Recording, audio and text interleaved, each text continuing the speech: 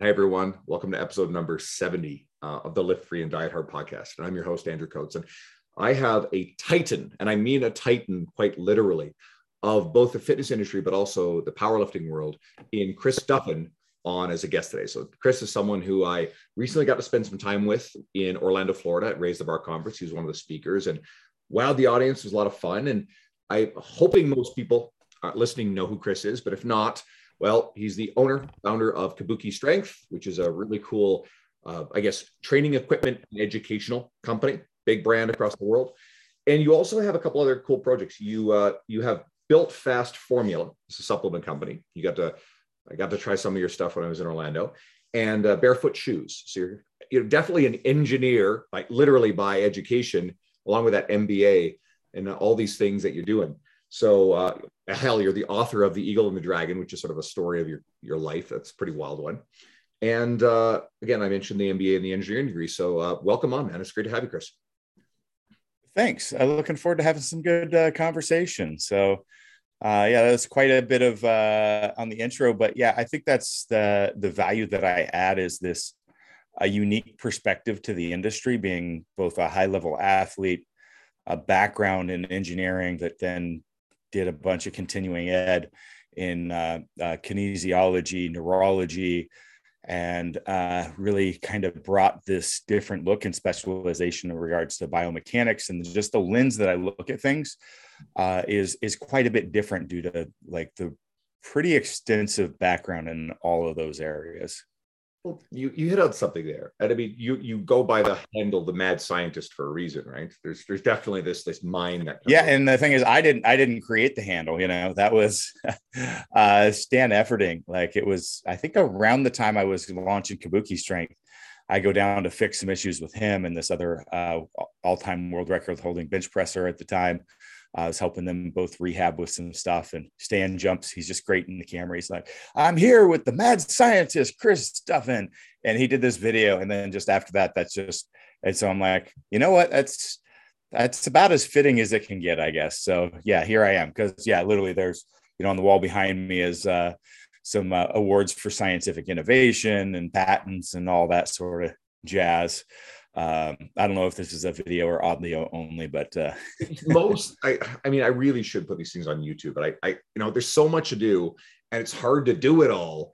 And it kind of goes into what I was, going to ask you about. It's like with all these different companies you're involved in, and you are someone who definitely has more opportunities knocking on your door than you could ever possibly engage with. What's the value system, the criteria, and the way that you decide how to allocate your time? What you say yes to and what you say no to? Yeah, people are surprised I say no to a lot of things quite repeatedly.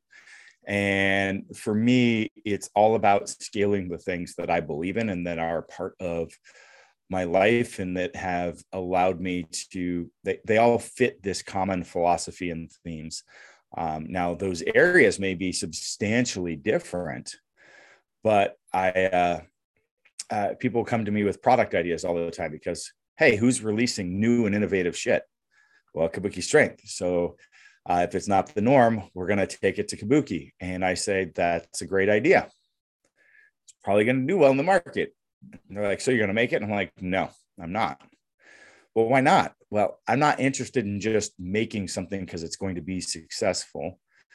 I need to make things that align with and fit, the principles that I believe in, right? And the biggest thing with saying yes to opportunities, if you look at each individual opportunity on its own and that's your decision maker, I think that you're lost because there are a lot of great things. So it's, how do you want to live and what do you want to do and what do you want to have happen in this world, right? So, the story with Barefoot. Barefoot is a shoe company, minimalist shoe company. And there's a number of shoe companies out there. And I'd actually been training, I think, Barefoot for 6+ years at the time. No shoes, didn't really have any products to promote or anything. And I've been doing educational foot mechanics for maybe quite some time. I've been doing that since 2010. And before that, years prior, I think the first custom shoes that I made for myself were earlier 2000s, right? So I've been playing in this world for a long time. And these guys came to me and they said, "Hey, we want to send you some free apparel. Can you wear it on your channel?" I get that stuff all the time.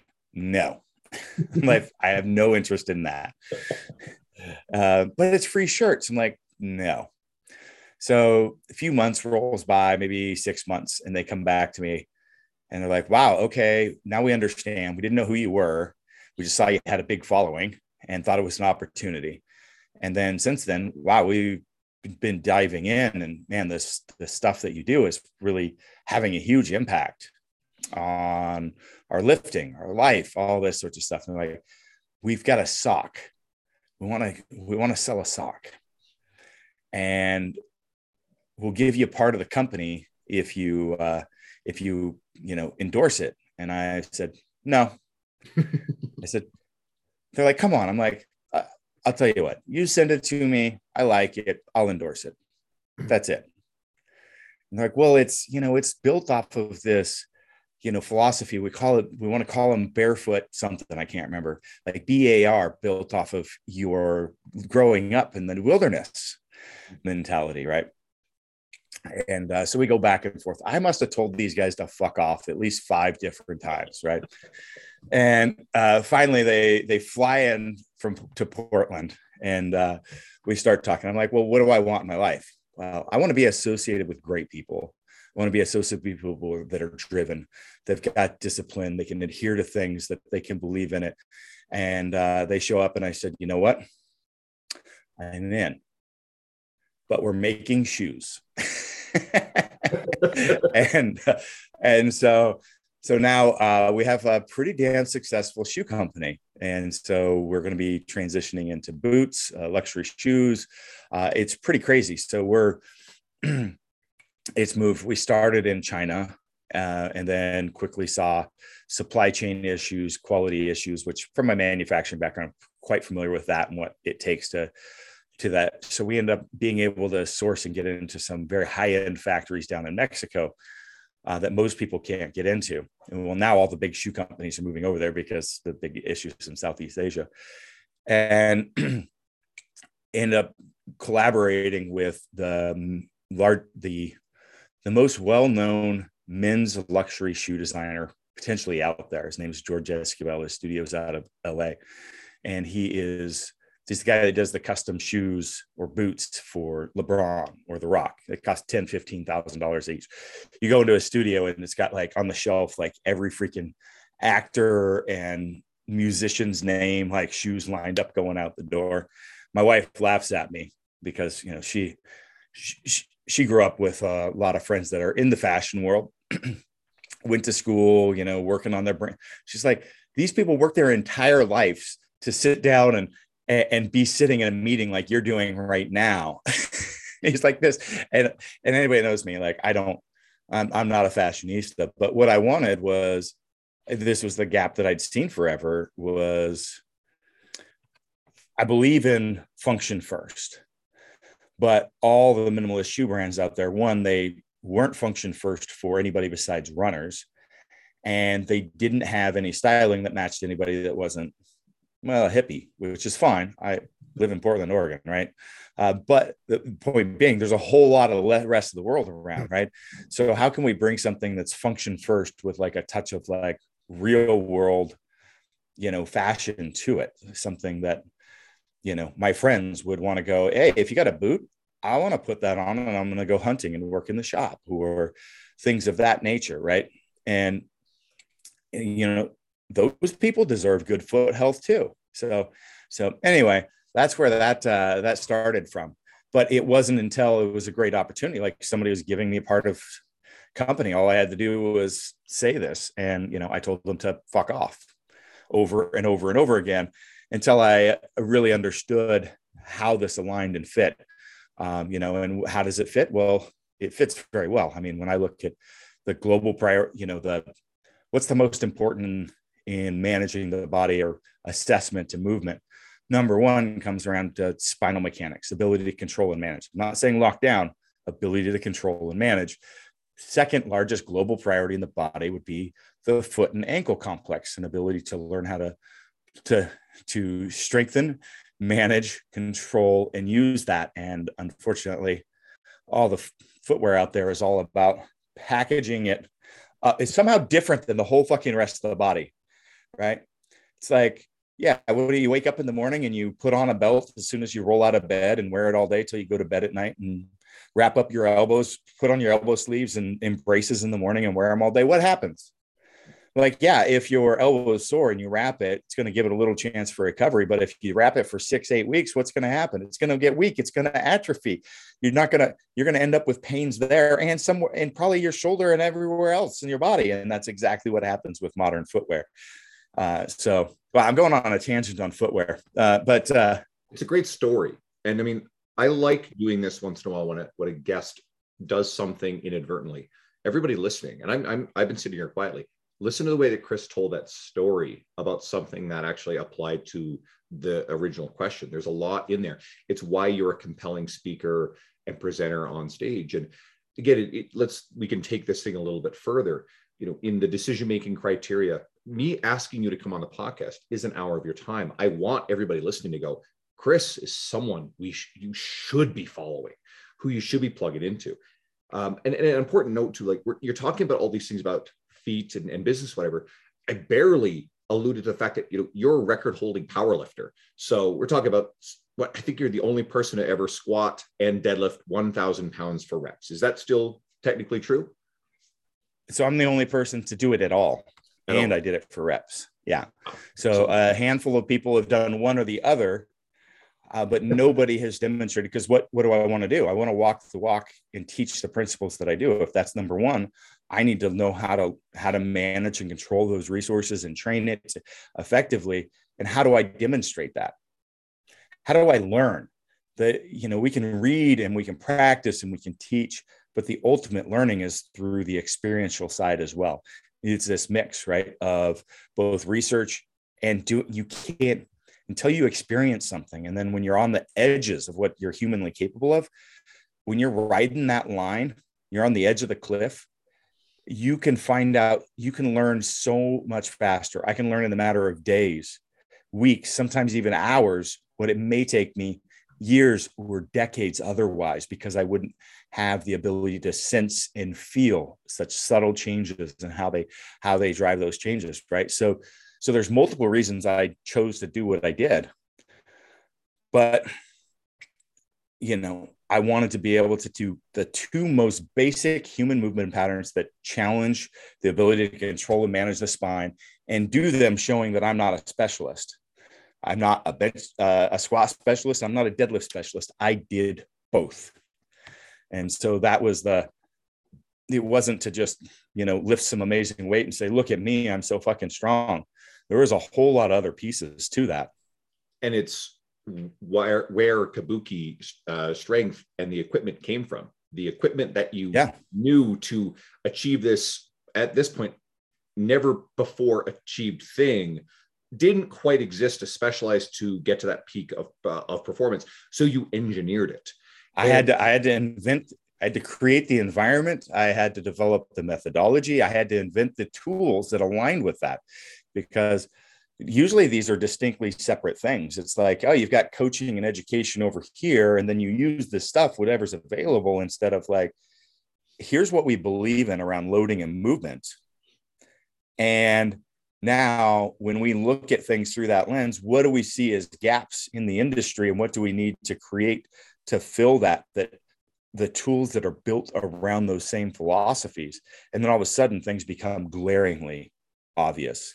And so yeah, I had to do that to do those things. And then that's the whole Kabuki strength is about scaling those things, and they work in all environments. It's not people like, oh, you're a powerlifting company. It's like, actually, I think we have one powerlifting product. No, two. We've got a power bar and we've got a squat bar, right? But everything else is not. It's actually the opposite. Those are sport specific things. And, I've got, we don't have a video here, but there's a poster behind me. Andrew can see it. It's got every team that we work with in professional sports. And yes, we've got some NHL winners. We've got 29 of 30 Major League Baseball teams on there. Yes, we've got the Blue Jays on there. Yep. Great customer, majors and minors. We've got 90% of all professional sports in North America that we work with. We have every major college that you can think of, plus hundreds more. If you turn on the TV and you watch your favorite action movie stars, they're probably using our stuff. Marvel Studios is using, they've got their stuff in the trailers. $7 production, The Rock personally with like I think 8 of our bars. They're at any location he trains at, it has to have one of our bars. They'll be next day aired there. So it's we're a little outside of the scope of that. Why? Because this is about effective human movement. This is about getting the joints in the right position. So not just from the mechanical standpoint of like my engineering background, but also what happens when we do that and we get the right stacking and we get the neurological inputs to the body, which changes so many things. So it's a great story to kind of tell about that. I do automotive and car analogies a lot, but well, for our Canadians, you've got a little bit of snow and ice on the roads than most. And so during the wintertime, you're going around a corner and your traction control kicks in, and a lot of people think that it's taking the power from the wheels that are slipping and puts it to the wheels that are gripping. And that's not the mechanism. So the mechanism is it's copied off of the human body because it's very similar. You've got a brain, the computer. We've got the wires running out and all the sensors in the car, the nervous system. We've got the powertrain, the muscles, and that connects to the ground to disperse the power through call them the shoes, right? The feet, the tires of the car. And so the vehicle senses that you're at risk of having an accident. You're unstable. It's out of control. So what does it do? It detunes the car. It reduces the power output of the engine and reduces the aggressiveness of the shift patterns of the transmission. And in some cars, we'll actually do the same thing with the suspension as well to make it less crisp, less responsive, because doing that reduces the risk of injury. And so with our bodies, the same thing happens, except sometimes that will now put you in a position where you're feeling the aches and pains because we actually have, muscles that are not the prime movers, the stabilizers kicking in to control. It's slightly changing joint position. It's doing these things that will cause you to, one, experience those sensations, as well as that's why your mobility starts reducing, because it's protecting that joint. It's protecting it from a risk of injury. Doesn't want that car to fly off the road and crash and for you to earn a fiery death. So, if you're squatting like shit, you're going to start losing hip mobility, right? And this is where it goes. So my story along this lines, like I'll take a product like the Cadillac bar. I mentioned I deal a lot with professional sports. So Major League Baseball, I know that about 80% of the strength coaches have bad shoulders. Like they can't take a bar to their chest without pain. Just the history just happens to be that way in that sport. Not sure exactly why. I mean, a lot of them, have some baseball experience, which is can be very tough on that.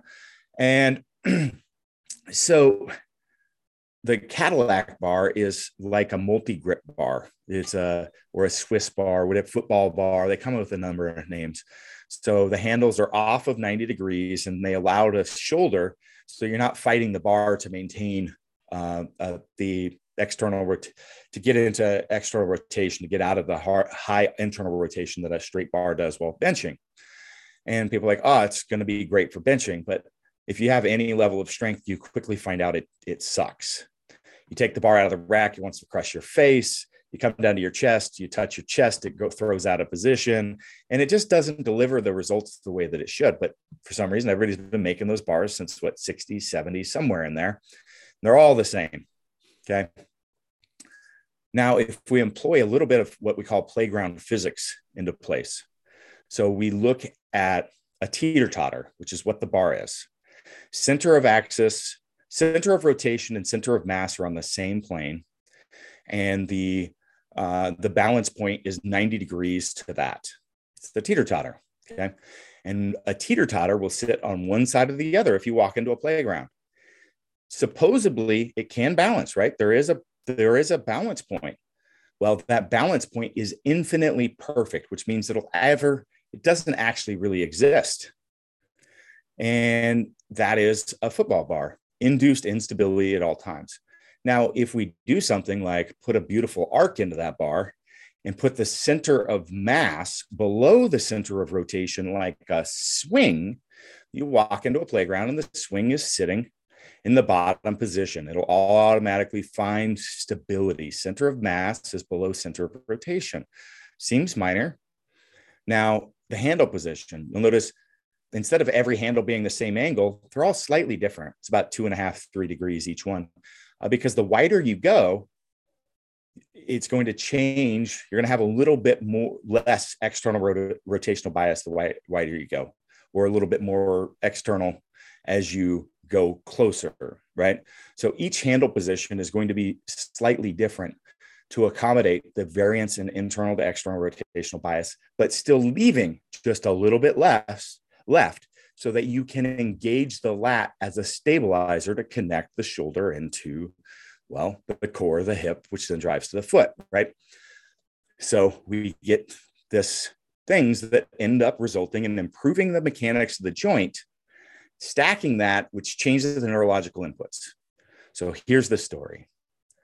Over the course of 3 days, I go in to see strength coaches 2 to 3 a day, and I present the prototype Cadillac bar. And as always, when I'm with Major League Baseball, it's them and their whole staff because they love us, love the show.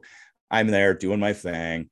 And I'm like, here, let's try this bar. Oh, well, we don't do a lot of benching and I can't bench, spend, years, XX surgery, XX pain, can't take a bar to my chest. I'm like, let's just try it. Okay. Put a plate on there. Bench it. Staff looks around, looking at each other, any pain? Oh, no pain. By the way, it's 3 inches greater range of motion. Every single coach over those 3 days went up and benched 225 for reps. Some were 3 reps, some were up to 6 reps. Every single one got up off that bench and said, I had no pain whatsoever with 225 pounds for reps for the first time in years when they couldn't take a straight bar to their chest without pain, because we changed both the mechanics of the lift as well as the neurological inputs, which changed everything going out. And that's what we talk about, looking at things from the principles of how we move and how we load and what we can do. So now what can we do? Now we can be able to load more frequently with more volume. Let's say somebody without pain, because they're going to recover better because we're getting the right neurological inputs. We're taking away the things that cause stress that we can't adapt to, the non-adaptive stress. So we're getting a greater training effect, less residual stresses, which is going to reduce your injury. But also, if you employ that with how you train and understanding now the impact on volume and intensity and frequency, you're going to get stronger. And we're doing it with what? Oh, we're putting the shoulder, actually the hand back behind the shoulder, which is where you actually need to develop power from in sports and athletics anyway, not after it's already out in front of you. Bam. Like, that's fucking, like, think about that. What does that deliver? And it's so simple. It's fucking playground physics, and nobody's decided to do something about it for 30 or 40 years. We just keep freaking copying the same thing because guess what? It sells. I can make one of those too. It sells. Yeah, I'm excited about the idea because, benching pisses off my shoulder. And guess what? I go with the football bar, right? And that thing is wobbly as hell. And it's a minor upgrade over the straight bars, which just don't agree with my shoulder. But it's just one of those things, years of lifting, what have you. But I mean, I know that one of my plan is I got to figure out what I'm going to shop for, because there's a few things. I'd love to try a Duffalo bar, because the same shoulder thing doesn't feel great with like regular bars anymore to squat. I know that I need a squat bar for my clientele in my home basement gym, my studio. And so I'm like, and plus the bells that we were playing with in Florida, those things were cool. And I'm just like, I'm going to have a very big shopping bill with, Kabuki stuff. But, that's something I'm definitely going to get once you understand it, though, and it accommodates so rapidly. So the design concept is around being able to rapidly accommodate from one user's needs to a next. Hey, here are the different widths. We can still get the joints in the right position. Here's the transformer bar. We can literally manipulate a person's spinal mechanics, right? And the loading about the hip joint, completely change how they move. We can take a handheld weight that nobody's done any innovation on forever and actually make it so that just a couple can do everything that a massive dumbbell set can do. And we can actually do more. We can load in-range tissues that we wouldn't normally be able to load. We can change the strength curve of the movements. We can do variable loading with never stopping. So we're not like resetting a power block type thing, but in your movement. So your time under tension goes through the roof. It completely reframes how you train. So, forgot where I was going to go with that. I'm getting on a tangent. Oh, so, but here's the thing. If you've used a football bar, what do? You walk up to the bar when you usually put wrist wraps on, because it's going to be tough on your wrists. And then you choke up on one side of it, on one side, because as soon as you take it out of the rack, it's going to try to crush back to your face that direction. And that's one of the things that we have to train people on when they get the Cadillac bar is like, no, just grab it in the center and let it balance, because we're so used to, we don't even realize how much we work around the equipment that we have out there, how many things that we put into place that we're just used to going, oh, if you pick up a trap bar and you go to do a lunge, it's going to dive forward on you. That you're going to have to position the manner to try to do a lunge or a rear leg that you can't do it, or just use another tool. There's a million little things that happen like that we just go, well, that's what you have to do. We don't even think about it. This is obviously going to be like, this is just mind blowing to think about these sort of things. And I think a lot of coaches are probably kind of going, wow, in awe of like not even thinking about this stuff. Ultimately, I think the best thing to do here is just to encourage people to explore more of your media, your videos on these things. If they get a chance to get in front of this equipment, I've had a chance to play with a transformer bar before, which is fantastic. And obviously just following your media just to learn more. Yeah. I feel like I've been doing a sales pitch here, and that's not my intent. I'm just really passionate about what we do, because I know that we can bring change to the world for the better. And that's why I do what I do. And I made more money doing company turnarounds in aerospace and automotive manufacturing than I'll probably ever make doing this. But I wasn't doing what I was meant to do. And there's the message. And I hope everybody takes that from this, even if some of that stuff, like the biomechanics of it may have gone a little, or the engineering of it went a little bit over your head. Just hear the passion about just how much you love what you're doing. I mean, that's huge. And it goes into what we're talking about. And I guess I can take this a little further with something else I want to ask, which was analogous to my first question is, how do you go about spending your time on the highest value tasks to accomplish all this stuff and leverage your team and your resources to do the thing that maybe it's not the best use of your time, the stuff you don't enjoy as much, but ultimately to create the end product, the end experience? Yeah. So it's a pretty good one. And a lot of people think that I'm going to dive into time management type stuff or prioritization, things like that. And it really comes down to alignment, like really understanding what to say no to, what doesn't fit where you want to go, the mark that you want to live in this world. And so the word core values gets thrown around a bit much, and I think misused quite a bit, particularly in the corporate world where it's up on the fucking wall and nobody even knows what was that? Let me go look and read it so I can tell you, see what you're doing doesn't align with that thing up there. Performative. Now that stuff is. Yeah. But it's spending time really. There's a couple different ways to do this. So my favorite is walking through what I call the five whys. Well, it's not mine. It's actually an engineering discipline of troubleshooting and problem solving. But you ask yourself a question, you get an answer, and then you keep going deeper and deeper. And so with this process, you're trying to get to a place where it's things that you can no longer have, but they are these more value-based words. And so for me, that's going to be things like creativity, having a creative outlet, having challenge in my life, being able to be recognized for the accomplishments that I have, to have a sense of family, community. These are all security. That's a big one for me. Security is one that I use as an example because it's really common in hustle porn, entrepreneur porn type stuff to glorify this grind environment and, fuck what everybody wants. You want your Lambo and your mansion and your jet or whatever the heck they're trying to sell for you, right? And that's fine to want those things. But the better question I ask is, why do you want those things? Because, for me, if I dive down and I go, man, that's, I want those things.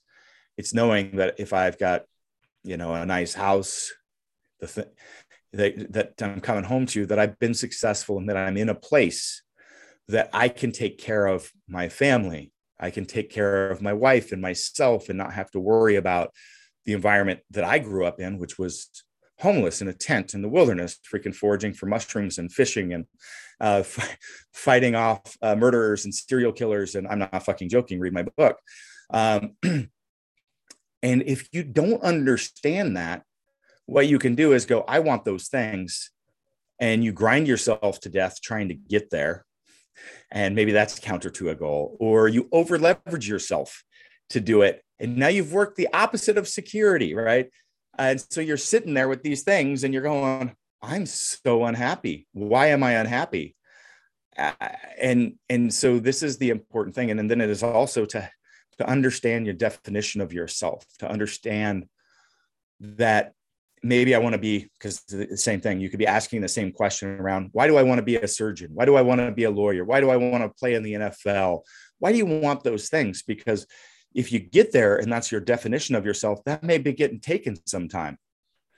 What's that movie where, the surgeon destroys his hands and luckily some superpowers come into place. What's that? That's Dr. Strange. Yeah. Yeah, Doctor Strange, right? Or a million different reasons you could lose whatever it is. And we see this, I talk about it a lot, professional athletics, where people get the end of their career and they lose how they define themselves. They retire, and not all, but a large percentage fall into depression, alcoholism, drug addiction, all these sorts of things, because they didn't know why they couldn't take that focus and shift it into another thing. Hey, I said, when I'm done, after I squat 1,000 pounds and I deadlift 1,000 pounds, I'm done lifting heavy. And no, you're not. What's the next thing? What's the next grand goals? Now, I accomplished that after 30 plus years of lifting and 5 years of dedicated effort to it. And I can't tell you how all the things that went into it. But when I was done, I was done. And people are like, well, but how? How do you just walk away? Well, I didn't. My next grand goal is to change the face of fitness, and all the way through with this integration with clinical care. Like, they're the same. They're expressions. You can change how you express your values in the world if you understand that. And that gives you tremendous amounts of freedom. And that is a powerful thing. John Berardi's book, Changemaker, that's a really good one. And it's got a great list towards the center of a bunch of values. And his process is to pit one against the other. This is my approach. I also go through the achieving balance through chasing the extremes, particularly a dichotomy of extremes. So picking the things that people would say are diametrically opposed, but they're really things that you want to run and chase. I don't know all of them, but I know that these are things, right? And if you do that, it's going to force you to cut shit from your life, to cut the things that are less important. And, with that in mind, there's a process I have around prioritization of just like tasks and stuff, because so many people fill their lives with crap, especially when you're stressed out. You start making lists, knocking stuff out, getting it done. We've got all our digital tools, but the old school is just making a list and crossing those things out. And, when I did turnarounds, it's like, I was always taking over for people. It wasn't that they didn't care or they didn't try or they didn't work hard. They did. And my process was to not do anything to start with. That's right. Not do anything, because I'd get trained and you got to run all these reports. You got to do this. You got to have that meeting. You got to cover all, it's like 15 million things of chasing your hair. And then you don't have any time to do the real work of getting things done. Right. Or even think about what are the really things that need to happen for this business to, save itself from bankruptcy, save the people, whatever it is. And so this is related to a process, another engineering process, 5S, but literally you take everything from a workspace, remove it all that a person needs to perform their job. And then you slowly discover what is absolutely essential. And you bring that back and you put it there, like within hand's reach, make it clear and easy. And you define it down to just these few tools, and you start doing that. And then you'll start discovering the things that are way outliers. And you had all the tools there ready in your life. You're doing all this work, but like that should be an outlier, and you should figure out what's wrong with your process to make that go away. So really rapidly, if you employ this life, you're going to find, just empty the slate, because you'll find that you fill so much activity and work with things that aren't of value and aren't aligned with where you want to go in life. And so you'll spend months, years, decades being busy with life, but never putting one foot in front of the next, moving towards what we call that North Star, which is those values, that way of life, that piece of the way that you need to be in this world. And that is, that's the slow dissertation there. Like really quickly, you'll find out, hey, I need to do laundry. Like you'll find these things that you have to do. So step one is don't do anything. Step two, figure out, once you've got to do, okay, if I have to do this, how can I automate this task? Simple world home analogy, set up bill pay, things like that, right? And then the third one is, okay, here's the things, and these are the things that are not aligned with me doing something that's related to my values, right? So actually, I was doing this on a podcast the other day. I was talking about it in relation to like stretching. Okay. Well, if the relaxation, the meditation piece, that well-being for the mental health, all that is like really, you enjoy that process, it fits well, do it.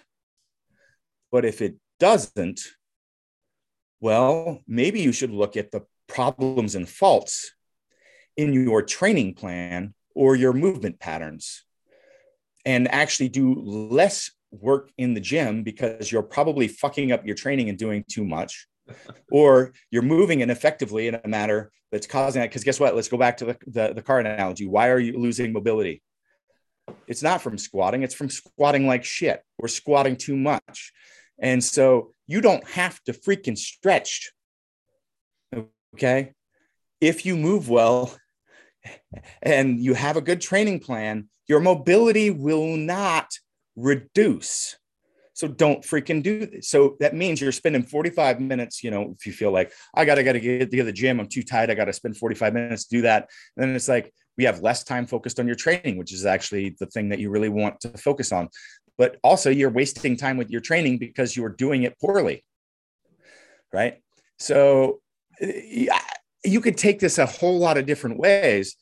But we go, how do we band-aid this? Well, I'm doing that. So, and then I got to add in some massage therapy. I've got to buy these extra tools and do some things on my off days. I got to, and all of a sudden you've got 20 things that you're doing in massive amounts of hours, and you haven't fucking fixed the problem with your process, that you're squatting like fucking shit, or your training plan is crap, which is actually more 80% of the time is based on the research, the actual issue.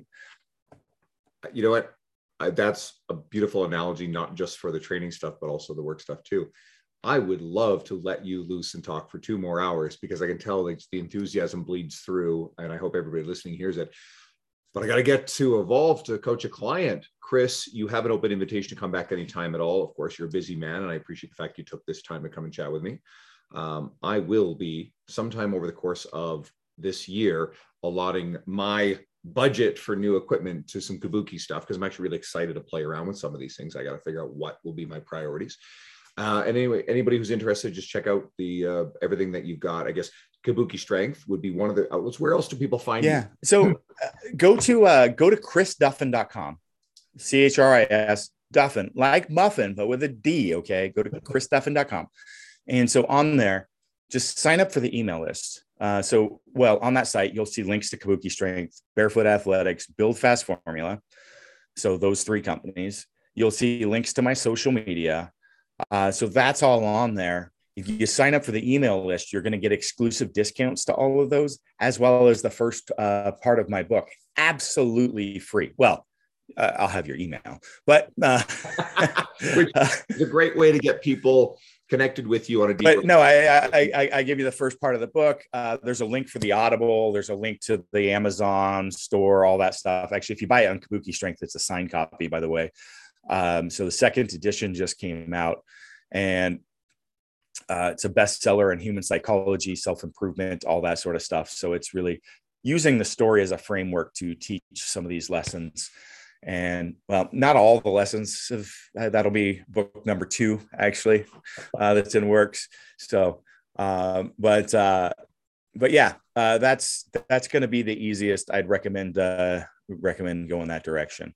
Chris? And yeah, if you go to the Build Fast one, I'm actually starting up a little private Discord server too. So invitations for people on the Build Fast email list should be getting those as well, which I'm going to be dropping some like cool private education and some of more kind of gray area subject matter and other stuff on there. It'll be a nice little outlet. So beautiful. Well, again, thank you so much. I really appreciate having you on.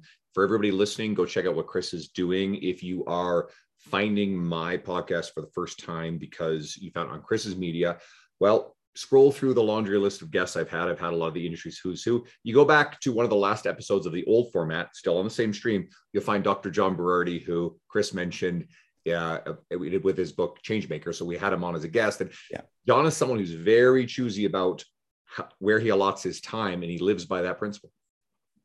Yeah. So that's kudos to you. When I say no to a lot, I say no to a lot of podcasts all the time. It's got to be a reason. And I chose to be on Andrew's as one of the ones that I made that exception for.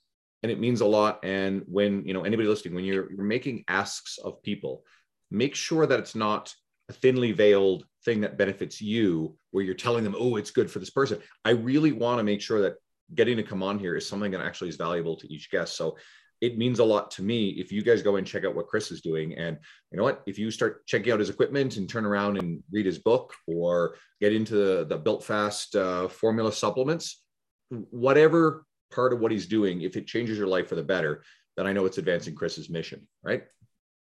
That is right. Exactly right. Thank you, my friend. Thank you, everyone listening, and stay tuned for next week.